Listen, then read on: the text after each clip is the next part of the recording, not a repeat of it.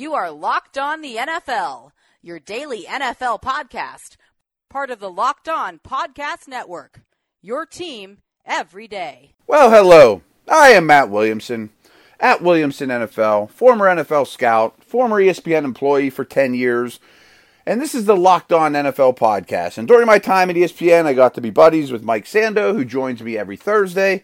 Mike, I appreciate you taking time to chat with me as you do every Thursday. These are a blast. Yeah, absolutely. We got a good subject today. I really like this piece we're going to talk about. Yeah, and what we are going to talk about is if you go to ESPN.com, they have a deal set up with Pro Football Focus where they'll put some of their stats and their articles on ESPN.com. And the one that went up today or yesterday was they ranked every roster in the league from 1 to 32. So we're going to scan them quickly. I'm going to break them up into increments of 4 teams at a time. And just kind of take some notes. Is that too high in my opinion? And Mike has some really good notes here. So let's dig right in. You ready, brother? Yep, I'm ready to go. Okay. One little small note I just want to throw this out there too is if you go to the article, you'll notice that there's rookies and, for example, Wynn with the Patriots, who happens to be the number 1 team, have these really high grades. That's their college grade, and I don't think that they factored in as much. So right. don't get strewn about by those. I mean, boy, Wynn is the highest graded Patriot. How would they know that? He's never played. Well, don't overreact to that. So here we go. Like I said, it starts with New England at 1. At 2 is the Rams, Super Bowl matchup, obviously. The Saints at 3, a Final Four team. And the Eagles at 4, which might shock some people. Of that foursome, I don't know who I would have 1, but I just don't think New England's roster is the strongest in the league. You know, I kind of thought it would be New Orleans. Yeah, me too. I was surprised to see, like New England is usually the best team at the end of the year. You know, they have a good team, but we know if it's just roster. I always feel like the team is better than the sum of the parts. You know what I mean? And so exactly. This seems to be like a sum of the parts thing, and for them to be number 1 is interesting. And I think we're conditioned. I think a lot of people, when they read a piece, they come in with their own opinions, and then they tell where they pick a bone. But I think we can learn from these things too. I mean, Pro Football Focus does what they do. It's not. They wouldn't even say it's foolproof. You know what I mean? I mean, it's no one's going to agree on everything, but that's interesting to me. I kind of go, I wouldn't have thought. I might have, if they had been 10th, I would have said, okay, Right. Like, to me, if it's just the roster, they might be 15th on my list. But again, that's just another kudos to Belichick and Brady, especially Belichick, of building the roster to make the sum greater than the parts and maximizing every guy he possibly can. And it's interesting to me because also on this list, it says every team's biggest strength and their biggest weakness. And it also has an X factor type of deal. But, I mean, I think of New England and go, pass rush is a weakness, pass catchers are a weakness, and that's kind of important. Those 2 aspects of the game, I've heard it's a passing league. So, Matt, as I did this, of course, I took basically every team, put it in a little bit of a spreadsheet here. I know it's a surprise to you that I would do that, but I like to sort of make sense of the big picture. And I just looked at, if you can see any player that's, basically a good upper echelon player is shaded in blue. And so they have grades of 80 or higher on the PFF scale, 0 to 100. Like Tom Brady's a 90.7 off of last season. Shaq Mason, 82.7. So you kind of get a feel. The Patriots have 5 of those players that PFF has blue. The most is the Rams with 8. There's actually 2 teams with 0. We'll get to them later. I'll tell you who those are. But, 5 is a healthy number, 2 on offense, 3 on defense. But I agree there are some holes. But when you got Tom Brady, it makes up for a lot of the holes. Yeah, I'm not weeping for the Patriots. Don't get me wrong. I mean, I think that they will be just fine, especially in that division.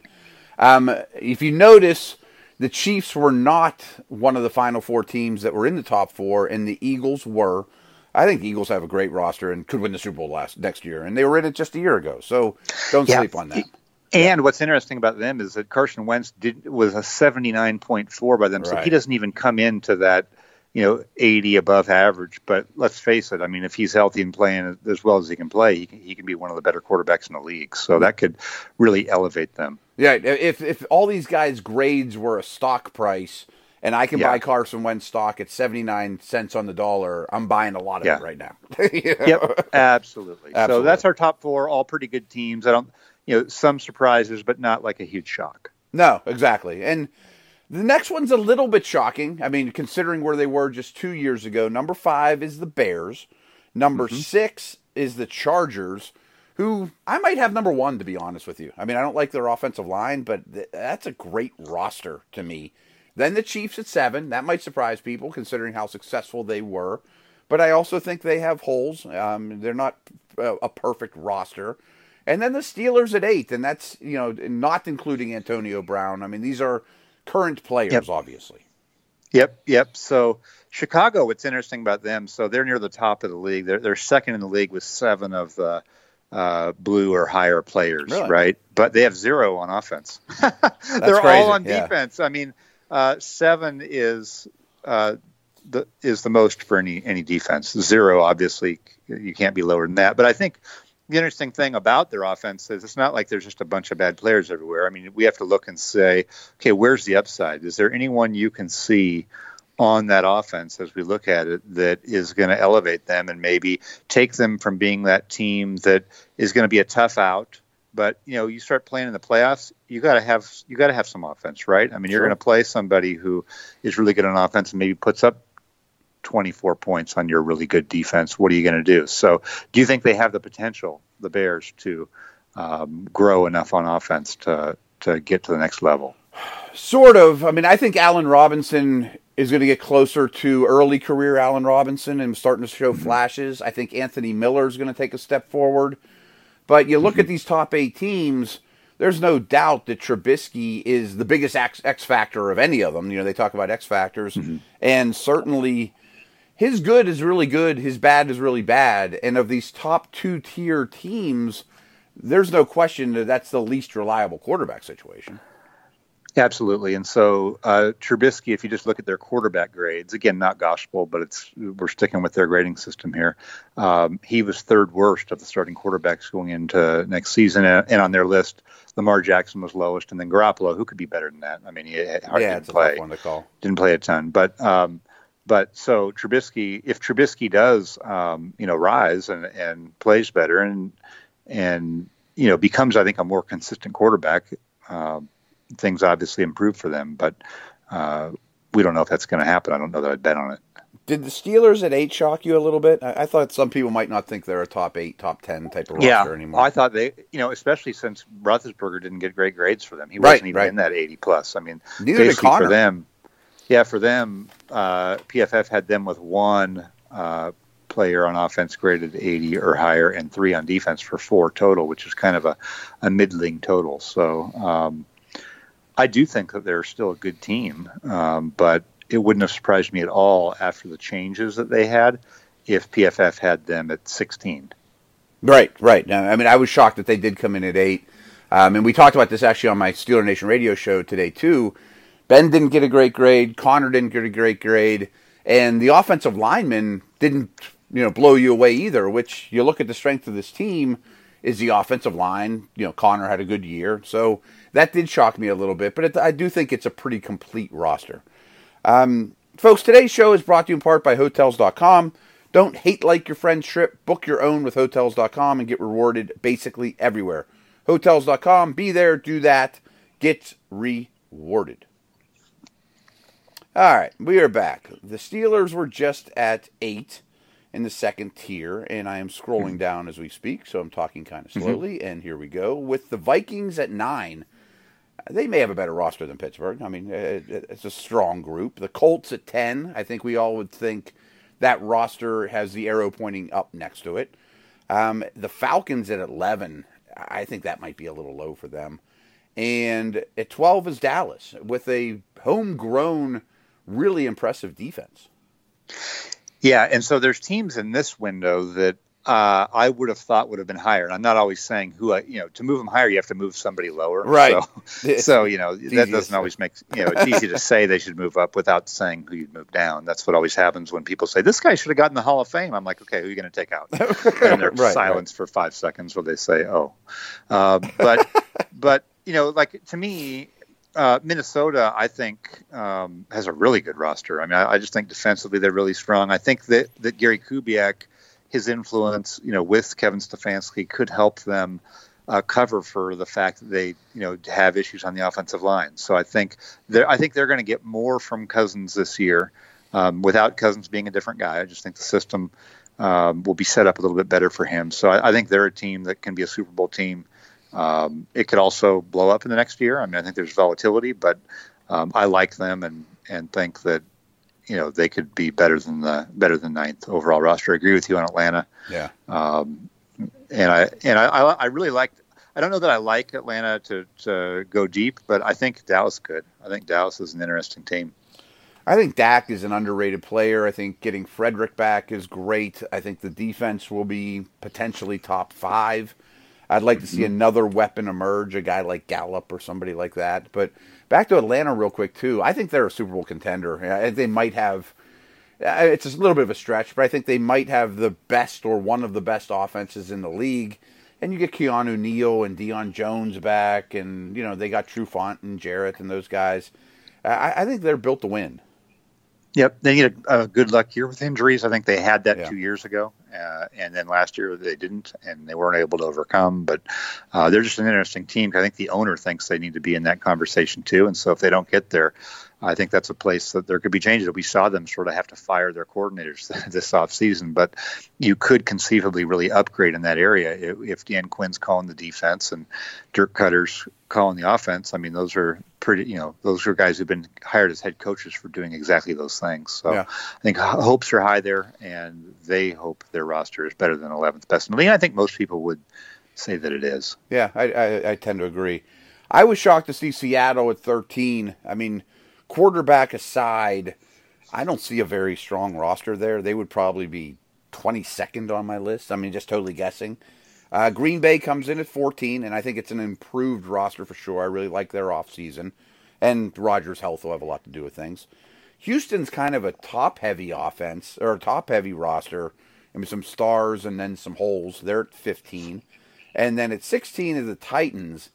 And they're kind of the opposite. I look at the Titans and think they're not real star-studded, but they're not bad anywhere. I think it's a deep, strong roster, and I think the Titans could surprise people this year. Here's what surprised me out of that group. I agree, that I thought they would have Seattle lower. But I think Seattle's an interesting team because for most people, you look at, so much youth and unproven, and so it's hard to give that the benefit of the doubt. You could say defensively, they may have a really bad roster, but, they also have a history of going with young guys and hitting. So maybe they sort of have a volatile roster to me. It could be a lot better than people think. It may not be, but they have a pretty good track record. What I was surprised about was hard to question them. Yeah, when I looked for those number of the blue shaded players, and on Seattle, I believe there's an error because they have Nick Vannett, I think, accidentally shaded blue. He's not. He's a 63, so I took him out. But they had in this group, Seattle and Green Bay had 4 offensive players shaded blue, and that for Green Bay you could see it, but for Seattle that would have surprised me. Absolutely. But they got Chris Carson in there. I think you got to remember Chris Carson is a punishing good back. I mean, he's not like special, but for what they want to do, I think he sets the tone. I mean, I think he's a good player for them. Lockett came in barely above 80, but I think Tyler Lockett's a good player. I do too. So, the question for me is, does their passing game develop a little bit more? They have some new faces there, and Doug Baldwin's not there, so they are interesting. But definitely, I feel like this is a volatile. We're starting to get in a volatile range where these rosters could go either way. You know what I mean? It's not a lock that they're going to be right here. They could be better or worse. I definitely hear you there, and I very much believe that with the Ravens, and a lot of it's because their quarterback's so volatile. But I also hesitate to say that. They're at 17 on the list. I also hesitate to say that because I think ownership, GM, I know it's a new GM, but front office, and especially coach, know how to get wins, even though it could be a volatile roster with a lot of change and an odd quarterback. Cleveland is very volatile. They're at 18, and frankly, I was shocked that they were that low. I mean, I think they have a lot of star power, but maybe some of it's in the future as opposed to the rearview mirror or last year's grades. The Jags at 19. Obviously, a lot of that comes from one side of the ball. They would not be in the top 20 for me. And the Lions at 20, I also think might be a little bit high. I like some of their guys. There's no doubt. Golladay, Jones. I think Hawkinson will be great for them. But I see problems with the defense. They shocked me that they came in where they did too. Okay, very interesting teams in here. To me, Baltimore's interesting because they lost a lot of veteran leadership on defense. And so if that's tough that makes it tougher on the coaching staff. And if that defense slides off and is no longer what it's been, it puts pressure on the offense to score points, which they're a ball control offense. So it'll come down to Ken Lamar Jackson, who, by all accounts, really working on his game, working on being a better passer. Can he fill the gap if the defense falls off? Don't know that he can. I think Jacksonville was interesting. They were one of the teams with 0 of the blue shaded players on offense. So is that going to be enough for Nick Foles, or is Nick Foles now going to, slide off and sort of be more like he was with the Rams? I'm not saying that's going to happen, but just without enough support around him like he had in Philly. And then Detroit. Real quick on Jacksonville before you go. I'm sitting there thinking about their offense. Besides Fournette, I don't really see a guy that next year we might be saying is a blue. Yeah, and I don't think Fournette's that I'm great really either. stretching that too, right? I wouldn't say that to his face, but I'm just saying. I'm not saying he's a bad player, but I mean, for being top 5 pick, you would think. I don't know that I'm buying on that one. You know what I mean? Mm-hmm. I'm not saying, hey, boy, they got to lock him up to a big money deal for a running back. Not. I would not be saying that at all. So, and then Detroit, what was very interesting to me was they were tied for second in the league with Denver, behind Chicago, with 5 blue shaded players on defense. So I think we have to then ask the question, Matt, because that was the first thing that stood out to you. Is this team quietly better than we think in Detroit? Are they quietly going to be able to support Matthew Stafford a little more? Do they develop a little bit of a run game? Because last year we saw them to try to commit to it more. They became more of a team that tried to run. And is their defense, is there enough talent and fits for what Matt Patricia wants to do for them to inch towards the middle of the pack and maybe go a little bit higher? And if that happens with Stafford, are they a potential surprise team? I'm not saying I believe they will be, but those ratings with 5 players on defense, and I don't know if you have them in front of you. I do. If let's go through their blue shaded players on defense, and you tell, because 4 of them are up front. You tell me if you think they are. Before we do, I want to throw one little monkey wrench into this. Is one thing I did notice looking at these grades, and I'm not saying it's a flaw in PFF's system, but I did notice that the big run stuffing type defensive tackles grade higher than their value in the real world. Great point. I just happened to notice that. I mean, no system that you would grade guys on is perfect, and they happen to have 2 of those players. So Deshaun Hand is also one of them, but I think he's a really good young player that does more than that. But that skews things a little for me. And Harrison, too. Right. The other one, he's a 92. Right. So you're right. Would you rather have a 92 off the edge? And I think Fletcher Cox is a 92. You know what I mean? And I'll give you an example, too, where we just disagree with some of the grades, and we'll get to some of these later. But Frank Clark's like a 76. Well, he's got a bunch of $100 million. He's better Somebody than that likes to me. Right. But they graded. But they graded him. They're staying true to their system. I'm not saying it's that system. I'm just saying, it's not. This isn't gospel, but it's an interesting exercise. So that takes us through 20. I noticed guys like Lawrence Guy and Pierce, Harrison, Robinson from this team. The big run stuffers grade really well. So just something to note, but it doesn't mean that they're not valuable. Let's take a quick break, and then we'll finish things up with the last dozen. One little favor I always ask of you guys, when you get in your car, please tell your smart device to play Locked On NFL podcast. We'll be back here in a moment. All right, the Panthers at 21, I would take the over on that. And my hunch is, looking at the grades too, Cam Newton was a heck of a lot better early on than when he was playing injured, and that probably hurt his stock a little bit. Denver at 22, I'm not that impressed with their roster. I think they would be a bottom 8, bottom 5 roster for me, especially if you really look at the quarterback situation real heavy. Washington at 23 sounds about right, but I think that defense is better than people think. And then the Niners at 24, they have some good players now. I mean, especially in that front 7. Health is going to be key for them. I feel like you and I talk about that every week. So of those 4 teams, Carolina, Denver, Washington, San Francisco, in this little quartet, PFF had Denver with 7 blue-graded players, 5 on defense. So you obviously disagree with that. And they had the Redskins with 0 on their whole roster. So so we'll look at them. But I think Carolina is a great sort of wild card team. I don't mean wild card for the playoffs, but I mean just sort of an interesting team because they were really, in my opinion, a top 5 offense until Cam Newton's shoulder really became a problem. And I think that to the degree that he can trust that shoulder and that he can become more willing to really let the ball go downfield and become a good deep ball thrower again, I think that's a huge variable. They have some good talent there. I like the way the offense performed until late in the year when Cam Newton was really hurt. So I think they improved their offensive line a lot too. Yep. So definitely don't be surprised if that's a top 10 type offense again. We'll see how Newton is, but what I've heard early is that he's doing okay.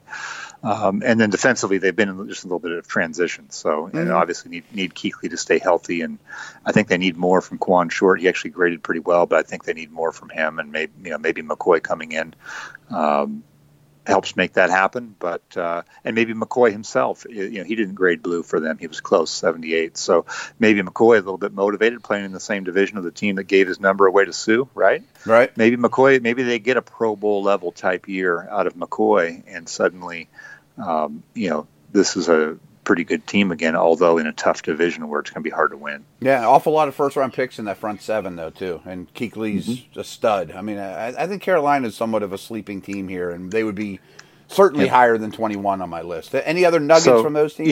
Yeah. Well, let's address the Redskins because they had 0 blue players, but they've got a bunch of guys shaded gray, which is just a notch behind that. So if you scroll to Washington, who do you see? And you mentioned their defense. Who do we see on that defense that could really be an upper tier player? And what do you like of their prospects overall? Well, I think Kerrigan is an upper tier player. That maybe his grade was a little lower than it's been or whatever. Yep. I mean, I think he's proven, and I saw nothing to think that he's a lesser guy. He graded the same as Frank Clark last year, who just got $100 million. So maybe we'll take it. I mean, I think a guy like Josh Norman is probably the opposite, though. He's somewhat declining. I like Daron Payne, but I think Jonathan Allen can be a star. Okay. One other Washington note. I don't know if you're aware of this, but this is a Football Outsiders thing. You know how they do adjusted games lost with injury? Yeah. Yep. Their defense was the healthiest unit in the league. Their offense was 32nd. It felt that way, didn't it? Absolutely, right.